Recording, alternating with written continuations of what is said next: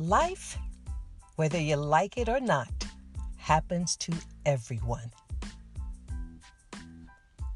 We don't get to choose our testimony, but we are called to share the journey. Hi, everybody. I'm BJ Foster, and this is Withholding Nothing, a podcast for the soul.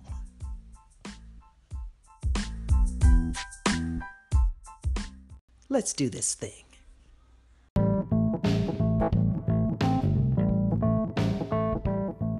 In this week's episode, meet Paul Parson. Paul, who once himself was an incredible gang member, recruited by the OG, as he says, because he was desperately in search of family, found himself on the brink of death as he tried to escape the clutches of a gang. We call this episode, Hey, I Just Want to Live, Withholding Nothing, a podcast for the soul.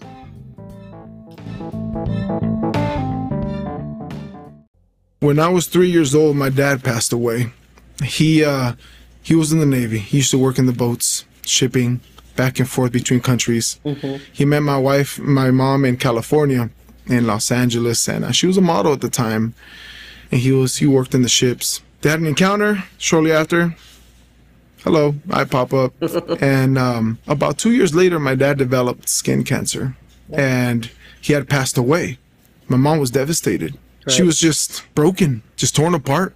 We moved out here shortly after I turned 4 years old in Tucson, Arizona, and just being brokenhearted, not being able to move forward with our lives. Right. Me as a child, I have sisters from my mom's side of the family. I was maybe 5, 6, I believe, where they turned 18 and just took off. They were done. They just were waiting for that moment. And it was my mom, myself, and I. And I remember growing up, really abusive home. In Mexico, we have these cintos, these belts, right. The vaquero cintos, you know what I'm talking about? Yeah. Metal buckle with metal stubs. Anything I did to trigger anything, I used to get that. Dishes thrown at me. I had a couple of dishes broken in my back. I remember it as crystal as day. Things like that because of her anger. Right. So the spirit of anger, of defeat, of grieving, right? Not being able to move forward and not knowing Christ at that moment. She grew up Catholic.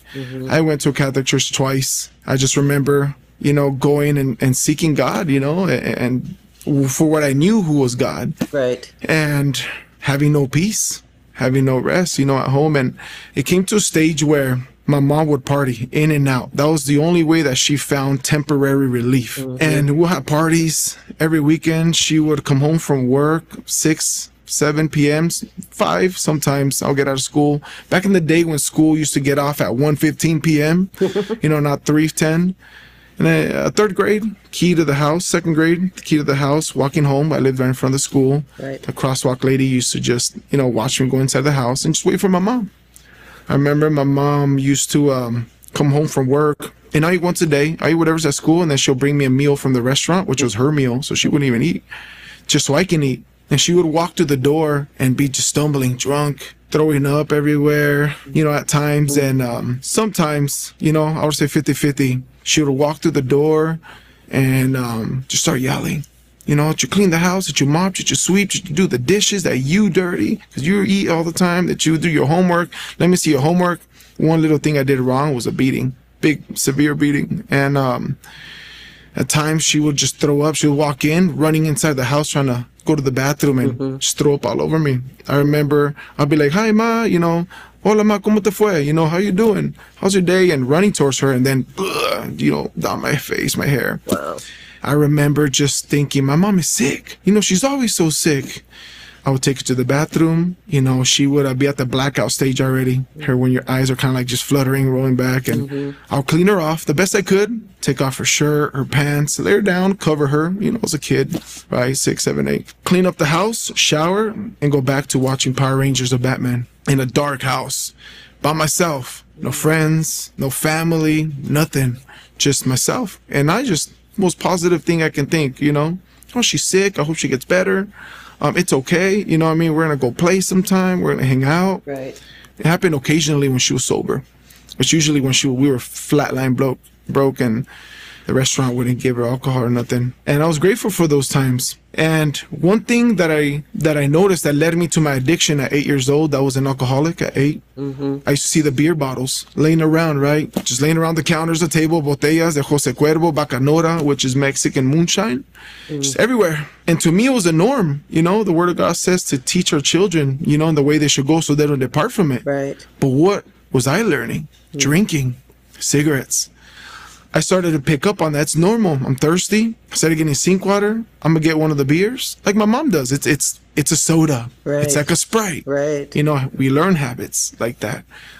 I used to drink it, and I remember I did not like it. It would make me burp all the time. It was disgusting. And I'll drink like the alcohol, and it'll burn my throat, and it would be like hurting and pain for a couple days, or scratchy. I would cough all the time. School thought I was sick all the time. And that's when I started experiencing getting drunk at 8 years old. And to me, my mom never noticed really when the bottles would be low, because to her, oh, I must have drank a lot last night. Right. When the beers. Sometimes I'll get beat because she would notice certain things, you know, certain beers laying around, because I would get drunk and I'll fall asleep. And I got sucked in deeper and deeper into addiction and alcohol. And I remember just feeling really sick, feeling like my skin was turning red, until I started learning the side effects of alcoholism and the withdrawals, and I started getting really angry all the time, and I don't know that I was so depressed, but I would cry for no reason. My emotions would be fluctuating all over the place, and I remember that it felt like something was yanking me from within my body, like my soul was twisting and, you know, straining, or just getting rid of the water from a towel. And it was painful. Then I would slow down, and I thought that if I smoked, it would go away, because every time my mom drank, she would smoke cigarettes. So I'll go in the backyard, I'll get dried grass, because it's Arizona, our normal day is 104, right? And I would crumble it, or just get it and get a piece of paper from my notebook, and I would roll it up. And I would even lick it, but it wouldn't stick. So tape it, and I would smoke it. So who knows, man? I got a farm of grass probably, you know, that I smoked, and thinking that it would help me, but it would make me sick. And I'll throw up and just feel nasty. And I'll go to sleep, because that's what my mom does. And wake up feeling worse, go to school, and I love school. Shortly after that, you know, it was a continuous cycle. The parties got longer. I remember my mom tried to find love in other men. And they would come to the house. I would be in my room sleeping or hanging out, and I would hear things. I would see things. There'll be the women, you know, that'll come to the parties, and the men that would, you know, utilize our rooms, you know, no explanation needed. With that being said, I see my mom as well. She had a relationship with this man, which they're really good friends now. And, you know, I mean, everything's straight. Right. He would beat her. And I remember I'd try to run to my mom, and I would grab her and, you know, turn around and try to like shelter her. You know, me at that point being like 10, 11, trying to fight back, but, you know, getting smacked, and never close-fisted punched, but I would get beat with her. And I remember this one time where we both got smacked really hard. My mom went flying, hit her head, you know, bruised face. I got backhanded across the head this way, and we were both backs behind the wall. My mom was like, you know, curled up with me, you know what I mean? And I'll be trying to like be brave for her, but I was afraid. And we locked ourselves into this room, because we ran in there, and he was banging on the door. Papa, abre la puerta. Abre la puerta, vamos a morir todos. We're all gonna die. Open the door. And my mom crying, and me, leave. But in Spanish, lárgate, vete. Déjanos en paz. And just crying and so afraid that I was gonna die. Right. I legitimately believed, being 9, 10 years old, that I was going to die. With my mom, and my mom's like, it's okay, Polito, todo bien, you know, just he'll go away, and eventually it will stop. And we would sleep there, and I wouldn't go to school, and my mom would make the brave effort, because we had 2 doors, to go out the side to see if he was there, or sleeping in the couch at times. At times he would leave door open in the front door, and then we'll have a breather for a couple hours until he would sober up. And what happened? That was his first question. Many times he knew what happened.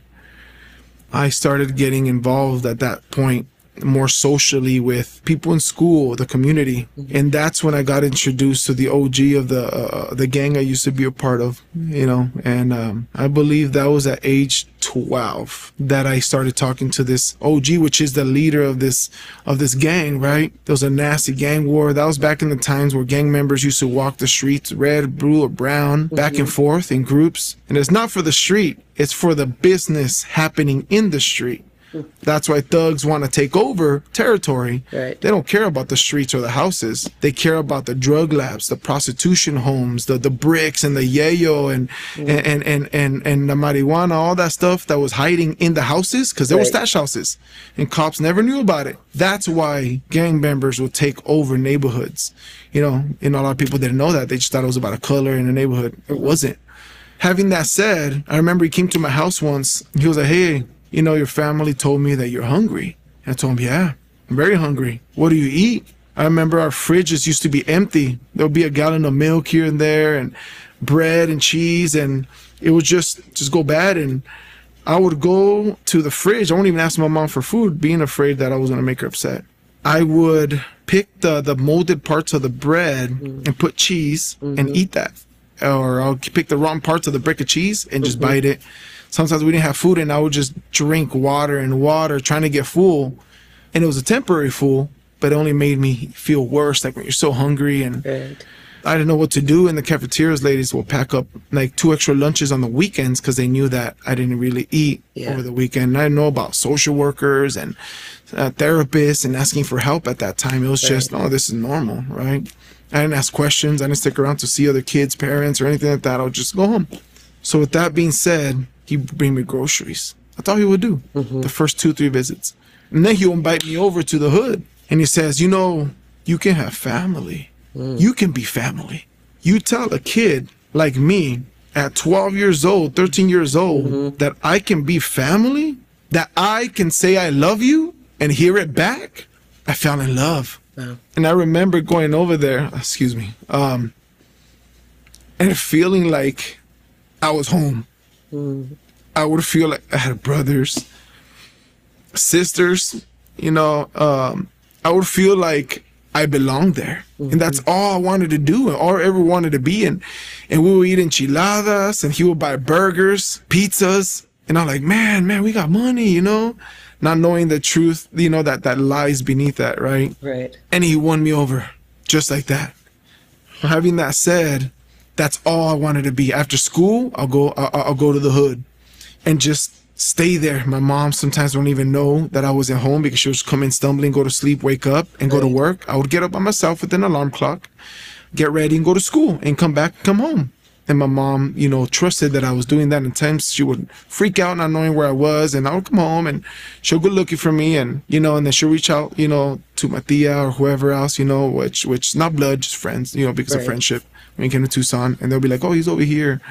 As I got older, I started being involved more within the gang, you know, the gang affiliated members. And I would see hood fights in the park there. I'll be a part of those hood fights where opposite gangs will meet up. No guns allowed. We're going to fight this like men's, right? There'll be people with chains, with baseball bats. And, you know, I would see a lot of things, backpacks going back and forth, coming in and out of houses as I go to school, or as the other thugs would go or whatever, you know, transporting things. I would witness these things and other stuff. And I thought that, all right, this is how you make a living as a grown adult. You know, and they would say, you know what, you don't have to work, no full-time job. You don't have to go to school. We make more money than doctors. We make more money. Yet it was all coming with a price. Right. I just began to store all my riches here on earth, money, and I made so much money to not see it now, and drugs and alcohol, and I would get homeless people to go and buy alcohol for me,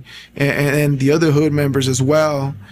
And they would come out and not give us our money back, so we would jump them, beat them to a pulp, and take our money back and take their money and just go to some abandoned complex and just begin to get high, you know, begin to drink. And I was looking for an answer my whole life to never really understand how I can come to a point to understand that there's a way out, like the Bible says. I wasn't raised in the church. I wasn't talked about love or God. I never had kisses. I never had hugs. I'll get beat so hard they'll be taken to Mexico because there's bruises, Right. bad bruises, and I would stay in Mexico. That's what my mom would tell, my sisters, from my mom's side, and in the school that I was over there for vacation because blah blah blah. Little did they know I was all bruised up. I came back to United States to be silent. Mexican traditional family, no? Te quedas la boca callada, you keep your mouth shut, you don't say nothing. This is family, everyone has issues. Right. You go to school, you come back home, you do your chores, you do your homework, you mop, you sweep, you do your bed, you do my bed, you massage my feet when my legs hurt, you do what you're told, or you're a bad kid, and bad kids go to hell. So I knew about hell, but not heaven, not God. Mom reached out to a church of a youth pastor, and he would go to my house and pick me up. I'll be drunk, I'll be high, and he'll take me. Never once did he accuse me or condemn me. He just took me as I was. And that's when I started hearing about Jesus, 15-ish, right, 16-ish. Right. I told him that I was pushing a lot of things that I shouldn't have, enslaving people to addiction and a lot of gang-affiliated crime and things, as a kid, that I don't want to be a part of. And he said, well, we're going to pray. I'll pick you up. And I started to disappear from the church, not going to youth groups.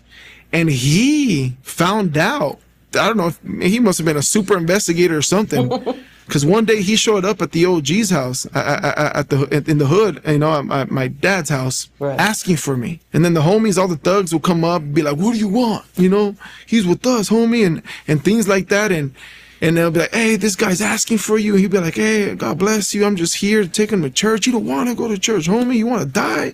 It's okay. He comes for me. And even though I was really rebellious and stuck in the criminal life, I was obedient and submissive to my elders, right? And that's one thing my mom taught me, you respect your elders. Right. It's okay. He's here for me. My mom sent him or something.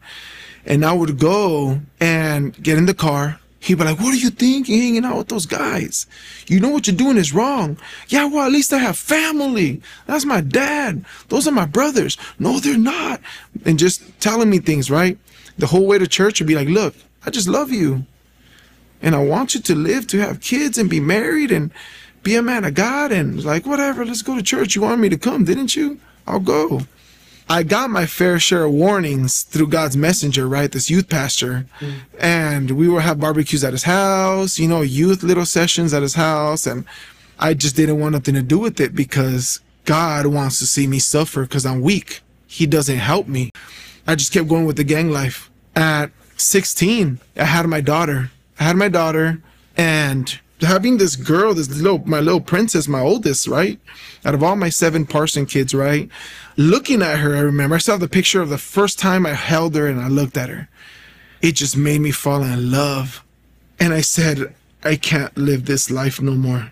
I remember that I looked at her and a lot of the experience that the women in the hood, right, in the gang would have with the men, Yeah. I would think of my daughter. Yeah. Like 18, 20, 19 years old. And I would say, no, I do not want that to be my baby girl. And I didn't want nothing to do with that. So I told the OG and I was like, I can't do this no more. I appreciate you, familia. I love you, but I can't do this no more. He said, carnal, that the only way to get out of here is a casket. When we beat you to a pulp, you were explained that. You're family now. You're going to quit on us? And I was like, no, I want to have that 8 to 5 you said that we don't have to do. I want to go eat like all these people do outside, sit outside, drink coffee, whatever. You don't even like coffee, homie. I was like, I know, but look at them. They're not looking over their shoulders. They ain't carrying a strap trying to see who's gonna shoot them, so they gotta shoot back. Right. They're smiling. People look at them and they wave. I told them, people look at me, apa, and they're disgusted. Like if I'm some piece of trash little thug. And I am, I told them. I'm a piece of trash. I want to be the dad that this girl needs because I never had a dad. Well, what am I? And it was just an argument, right? And I was like, look, please, I just want to go. I want to work. He said, no. So I just kind of shut my mouth. Didn't argue much with them. Okay. My daughter wasn't with me at that time. Te veo mañana. I'll see you tomorrow. And I went and gave all the homies a hug. That was my mistake. I love you. And as I walked out the door, he was looking at me, right? I didn't leave so nonchalant. It was pretty much a goodbye, right. But I was young and dumb. And he was like, hey, ¿no te acuerdas quién te dio de comer? No se te olvide. He was like, don't you remember who gave you something to eat? Don't forget it. This is familia. And I was like, no, papá, sí me acuerdo, and I'm very grateful. I wish I could pay you really, like, everything back. You still can. You got debt. And that's when I found out that wasn't love. He was raising a soldier.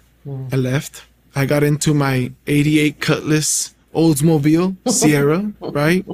And they came out. They got in their car. Oh, they're probably going to go to the store.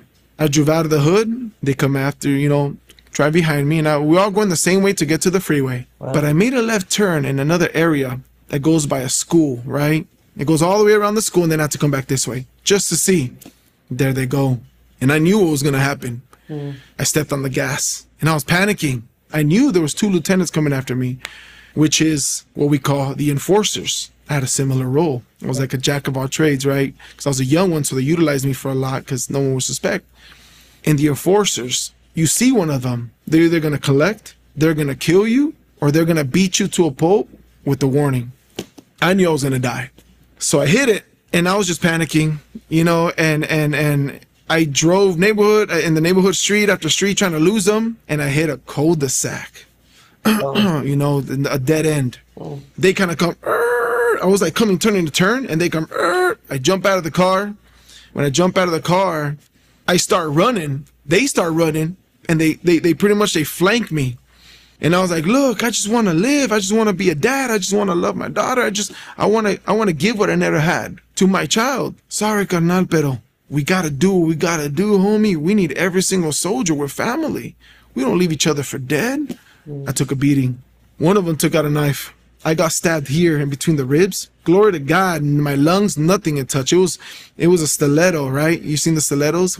Right? And he just, like, come on, let's go, do it. Too many people here. And he just took one shank. Boom. And I felt like any other person that gets stabbed, if it was a sharp pain, I couldn't breathe. I felt like I was paralyzed. Every single movement hurt. And the cartilage in between the ribs, I believe, and the meat, it lodged in between them, in between there. And in that area, when we carried knives that either had the holes in the center or the grooves, so it can just be like butter in and out. But the stilettos are not like that. So it got stuck in there. He was like, let's go. And I remember I was screaming, fighting, trying to, but I could barely move, and it was excruciating. And it came to a point where he just put his foot on my rib and yanked it out, ran, jumped in the car, took off, and I was laying there. I was trying to get up and I couldn't. I would hear like doors closing and opening, but yet no one ran to me. They were afraid. I laid there and I was bleeding. I was bleeding out. And it's real talk how people say when you die, it's like a black dark hole and then life and that's it. Like the Looney Tunes, remember back in the old days? The whole, all dark. That's exactly how it went down.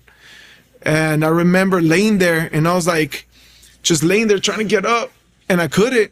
I felt like I was going to pass out, like the life was being sucked out of my body. And I was already laying there looking at, to the sky and to the heavens. And I was like, God, if you really are good, if you really care about me, if you love me, please save my life. I want to be the father my daughter never had. And if you do this, I will live for you. I woke up in the hospital and they go and they run, they knock on the doctor's office door and, he's awake and he comes back and the doctor's like running and he goes, Paul. He goes, yes. And he goes, we don't understand how you just woke up. You lost so much blood that you should not be breathing right now. You should be dead. When you came here, you lost so much blood that your heart should not been able to function. Wow. Your brain, you should have been a vegetable. Long story short, glory to God, I left the hospital and I started living for God. I started trying to find an answer. I went to a Catholic church, a couple other churches, and found no peace. So I ended up going back to that church that I remember, because it's still there. I remember the street when I was a kid that the pastor used to come and pretty much yank me out of the trap houses. It was a Christian. I don't remember what denomination. I think it was a Baptist church. And I started hearing about Jesus. And then later on, I got a good job at a store before it was Cricket. It was called Jabber Jab Mobile. right? I started selling phones, and that's when I started to have structure. And I would miss church. I would not go for a little bit. I'll just be the typical bench warmer, right? I'll go and sit down and listen, the spectator. Go when things go wrong. Do what I want to do and just repent Sunday, because God's a God of love, not knowing that we cannot mock God in the lifestyle. And my daughter starting to learn and listen and talk, and I was proud of myself. And I remember that I went to the Tucson Mall, to this store called Hollister. I used to shave my head bald, plain white tee, whatever, pro club with my Dickies and my Cortez, right? That was my style, just shave my head. And I walked in there and I told this girl that was walking around, I want to look like that homie right there. She look at that, and she look at me, and she look at the, the preppy boy up there, and then she look at me, like him. I'm like, yeah, okay. And I was like the Ken to the Barbie. She'll have outfits for me and take me to the dressing room, and man, I never had a tighter wedgie than those times. And I was like, is this normal, right? And she's like, yeah, this is how they dress. And I was like, am I gonna get a discount? Why? Because these pants are ripped, bro. And they're like, no, that's the style. And I remember that I walked out, and how, with my daughter, and I remember this man with his family walking by, and he smiled at me, and he did this, and I was like this. And then I learned from him, this means like hi, or hi. This is more like intimidating. So I started doing this instead. And I did this. And instead of being like, what are you looking at, homie? What? You want a picture? And just getting aggressive, this is what I asked for. And things started coming into place. Things started happening. And the Lord started to reveal his way and his love and his mercy. And he took me through You Are Worthy boot camp, right? Because the first thing when I started knowing about God is remembering that I'm so unworthy to even sit in this church. Right. So God taught me self-worth and respect. And that's literally the deal I made with God. And I'm so happy that God's a man of his word. He's a man's man. Right? He's a man of his word. And now I'm here. You Are Worthy boot camp. I love that. Paul, you are amazing. You are a walking miracle that you're still here. I know life has been rough, but God has rescued you. So thank you, my friend. Thank you for fighting the fight and getting out of there. So to God be the glory. But thank you for sharing your story. I'm so excited for you, your lovely daughter. I pray that everybody listening will be unbelievably inspired. You are amazing. And until next week, everybody, please be on the lookout for the incredible hand of God.